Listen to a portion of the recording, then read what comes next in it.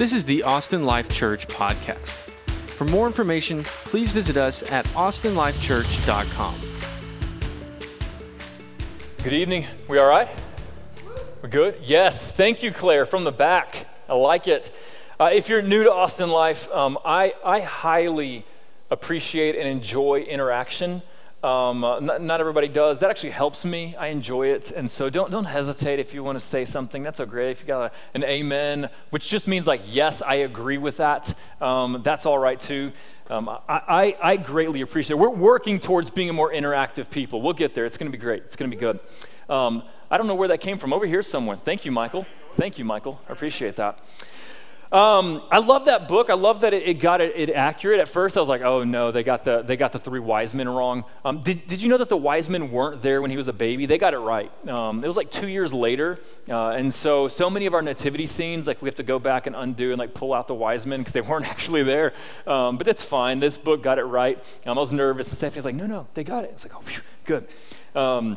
So let's play a little. Finish that lyric. Was that a game show at one point? Was it? Sure. Thank you, Mike.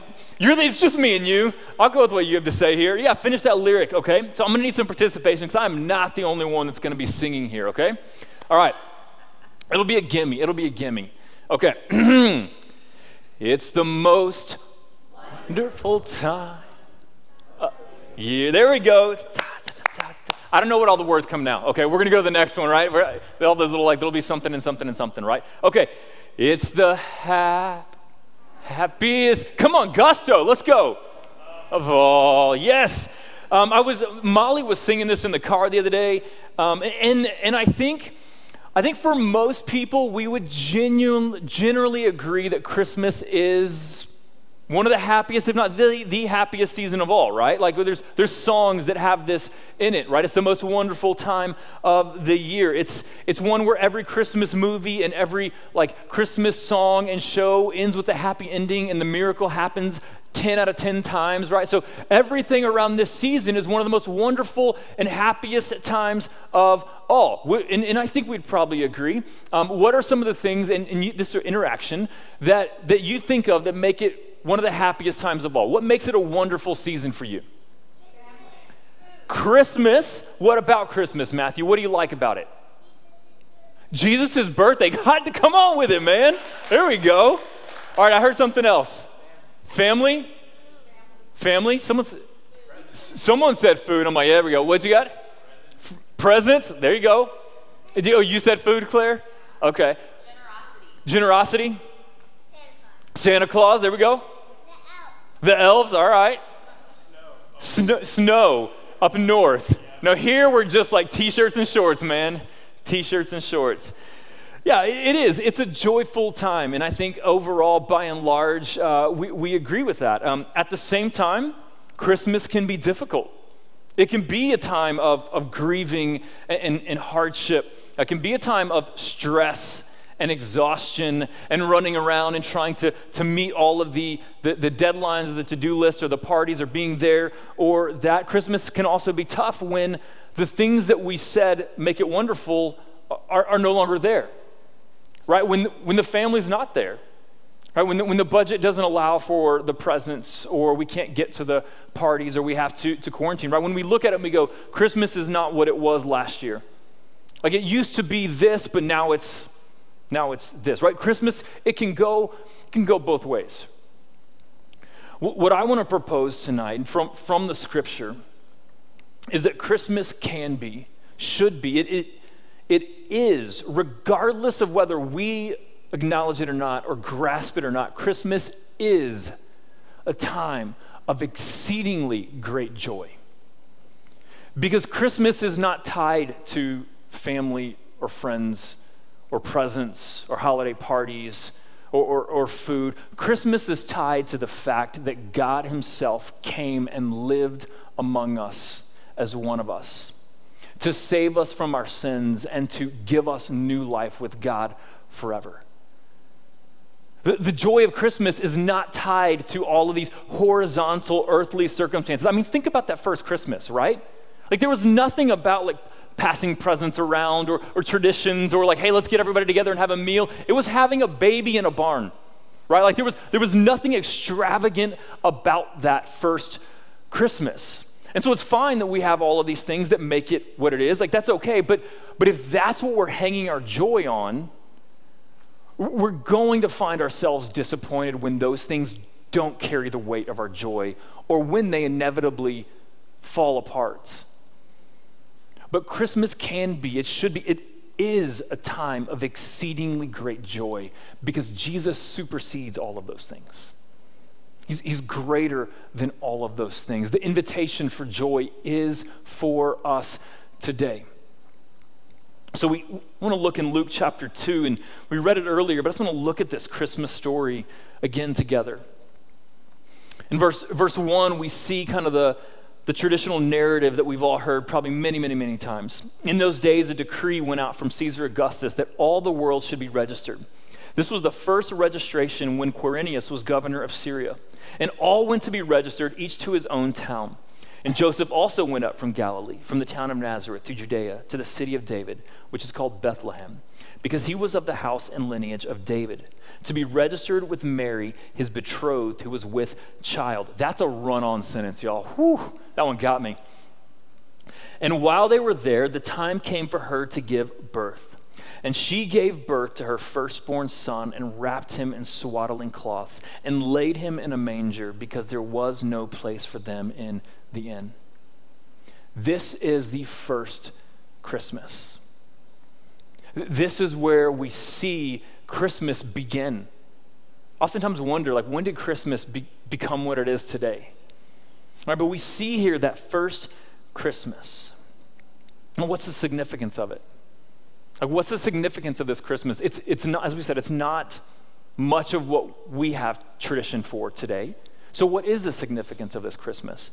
Let's keep going into verse 8. And in the same region, there were shepherds out in the field, keeping watch over their flock by night. And an angel of the Lord appeared to them, and the glory of the Lord shone around them, and they were filled with great fear. Let's stop there for a second. It's hard for us to imagine, unless you've encountered an angel like this, and maybe you have, and if you have, I'd love to hear the story. I've yet to meet someone who's encountered an angel like this, right? But I believe it still happens, but it's hard to imagine that unless we've encountered something like that, right? You've got these shepherds who are out with their sheep in a field, right? And it's not, 2021. They're not near some booming metropolis with lights everywhere, right? It's dark. When you're in a field in the middle of nowhere with sheep, at best, maybe you have some fire, burning, but it's pretty dark. And this is an angel of the Lord came and appeared on the scene. And the glory of the Lord shone around them. Like, just go into your imagination for a second. Think, like, what in the world would that look like? Like, what would that evoke in you? I asked our kids on the way the other night to the Peppermint Parkway. I was like, what do you think it would be like if an angel, because we were out there, and that's like the middle of nowhere for Austin, right? You're out there next to trees and airplanes. And I said, what would it be like if an angel of the Lord suddenly appeared? And Michaela, she was like, it would be pretty bright. I'd probably have to close my eyes. I was like, yeah, I think you're probably right, is my guess. Right? It's like we would have to shield our eyes. I asked, would you be afraid? And she was like, yeah, probably a little bit, a little bit. And it says here that the shepherds were filled with great fear. Now, one thing to know about the Bible is they don't throw superlatives in there just to they have to hit a certain word count. Right? Like, oh man, we got to make this a little bit longer. Let's add some other adjectives and superlatives. That God gives us superlatives so that we can know the magnitude of something. They are overflowing with fear. Right? You can probably see their chest bouncing back and forth. Their heart is beating so fast, right? They've got, their skin is tingling, right? They've never encountered something like this. You don't see a single instance in the Bible where someone sees an angel and they're just calm about it. Like, hey, what's up, man? Like, none whatsoever. But I think more so, what they're afraid of is that the glory of the Lord is shining around them. So you've got the angel in one instance, and we see angels appear to Mary and to Joseph and throughout the Bible, right? But The angels don't always bring the glory of the Lord with them, the perfection of God's majesty and holiness shining around on them. But when you do see someone in the Bible coming into contact with the glory of the Lord, it is always a near-death experience. Always. Moses, man, he thought he was big stuff, right? He asked God one day, like, hey, let me see your glory. And God's like, bro, you will not make it. Like, you will not come out of that experience alive. So God says, here's what I'm gonna do. I'm gonna put you in a cave, in the cleft of a rock, and I'm gonna shield you, and then I'll let you catch the backside of my glory. Right? So God does all of this preventative work, because if Moses interacts with God's glory face to face, he's not coming out on the other side. We see in Isaiah 6 that Isaiah gets a glimpse of God's glory and holiness, and the first words out of his mouth when he sees God's glory is, woe am I am ruined. Like, Isaiah is convinced that he is ruined. He's done for. Why? Because the glory of God immediately lets us know how unglorious we are. When the glory of God is shining down, if the glory of God were to break in here right now, I don't think we'd make it. It's like trying to land a spaceship on the sun. You know why that hasn't happened? I mean, there's probably a lot of aerodynamic and space rules why that hasn't happened. But for starters, because if you're not the sun, you're going to burn up when you get close to the sun. Right? If you just move towards the sun, you're gonna get burnt up. The only thing that can interact with the sun is the sun or other sun-like substance, whatever that is, even, right? Like, but for us, man, if we try to engage directly, like, we can't even look at the sun directly without apparently like burning our retinas or something. That's what they tell you when you're little kids, like, don't look at the sun, right? Because the sun is glorious. Because it's pure. And the Bible tells us that when we try to interact with the glory of God, we can't help but know how unglorious we are, and we cannot stand in the presence of God's glory. That's why I think the shepherds were afraid, because they're standing now face to face with the glory of God, and they've realized they don't measure up. They're not good enough. They're ruined because they are unglorious and God is glorious. That's what I think is mostly causing them to be afraid. But then the angel continues, verse 10, fear not. Don't be afraid. Easy for you to say, Mr. Angel. You're the angel, right? Like, that's nice. Fear not. Why? For behold, I bring you good news of great joy for all people. The angel puts to rest their fear with the presence of good news of great joy. Again, the superlatives aren't just trying to hit a word count. God's giving us, he's showing us something that should catch our attention. That in the presence of a fearful situation, which is the shepherds in the presence of the glory of God, there is an answer to that fear, and it is good news of great joy for all people. For shepherds, for men, for women, for rich, for poor, for all people. There's good news of great joy. What is that good news? What is the message that the angel is bringing on this first Christmas? Now, here's the deal. We all know this. Good news isn't good news unless there's also bad news that counters it. You don't have good news unless there's also the flip side, which is the bad news to the good news. So the bad news is that they're unglorious in the presence of a glorious God. They're unholy in the presence of a holy God, and that never goes well for the unholy. That will never end well. The good news, though, is that verse 11, unto you is born this day in the city of David a Savior, a rescuer, one who can fix this broken situation, one that can take the unholy and make him or her holy, one that can take the unrighteous and make him or her righteous, one that can rescue us from our sin, and that is Christ the Lord Jesus. The good news of great joy that comes with Christmas is in the person of Jesus. That the angels didn't come bringing a message of condemnation, a message of guilt. The angels came bringing a message of forgiveness, of righteousness, of life. And that is good news when you're standing face to face in a bad situation. That Jesus came to bring deliverance. That where there was darkness, the light of Jesus broke in. And that now, because of this Savior, these shepherds who have no business standing in the presence of God can be restored into the presence of God. That's where the joy of Christmas lies. The good news of what Jesus has come to forgive our sins so that we can stand and live with God. This message, honestly, if I'm thinking of my own life, it's just kind of lost some of its punch. Like, it's just not that amazing to me. It's just kind of gotten hijacked and overrun by everything else that Christmas has to throw on top of it. But we're just like the shepherds.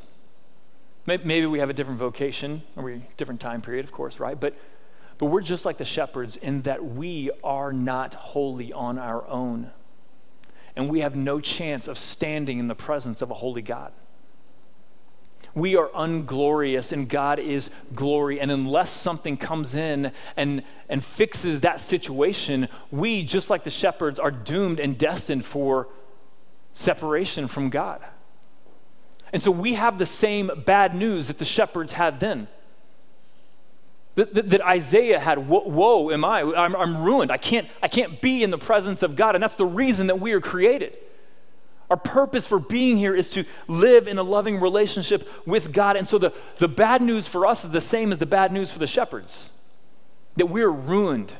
But the good news is also the same, the good news of great joy, that Jesus has come to save us from our sins so that we can be restored into a relationship with God. Now, the problem is we're not going to see that as all that incredible good news if we don't see the bad news.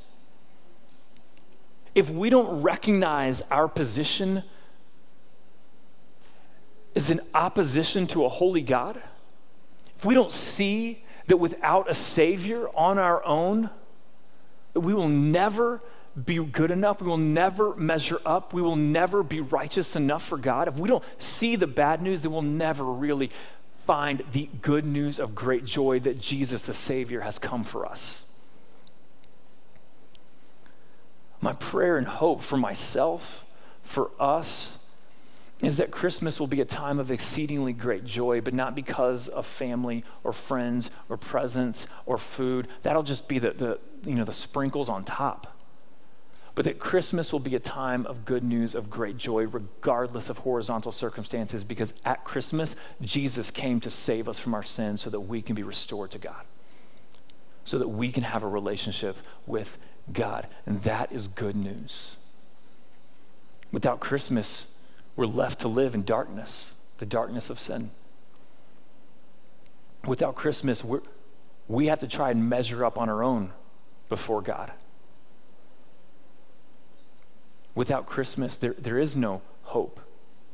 But with Jesus comes the light of the world, the hope of all peoples, that in him we can have forgiveness. And that is good news of great joy for all people. But can I just say one more thing? That Jesus wasn't born just to save us for heaven one day there and then.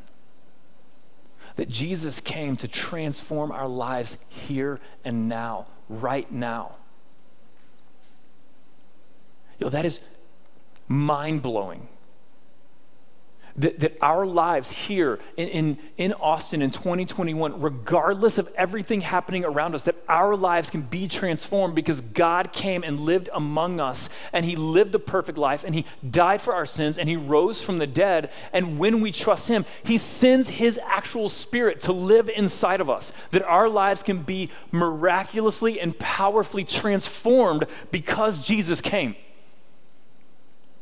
That we can have joy, deep, abiding, never-ending joy in the midst of terrible circumstances because we know that he is with us. And that with Jesus comes every spiritual blessing in the heavenly places. And so my hope is that this Christmas will be a time of great joy. But that joy will be anchored and rooted to the fact that Jesus came for you and he came for me. That is where our joy is found. And it really shapes everything else.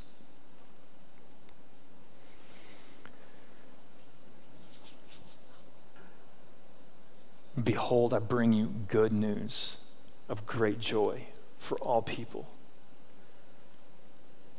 That unto you is born this day in the city of David a Savior, who is Christ the Lord. This is the word of God. Is living and active, and it is for us today. Let's pray. Holy God, by your Spirit, would you cause your word to bubble up inside of us in life and in truth.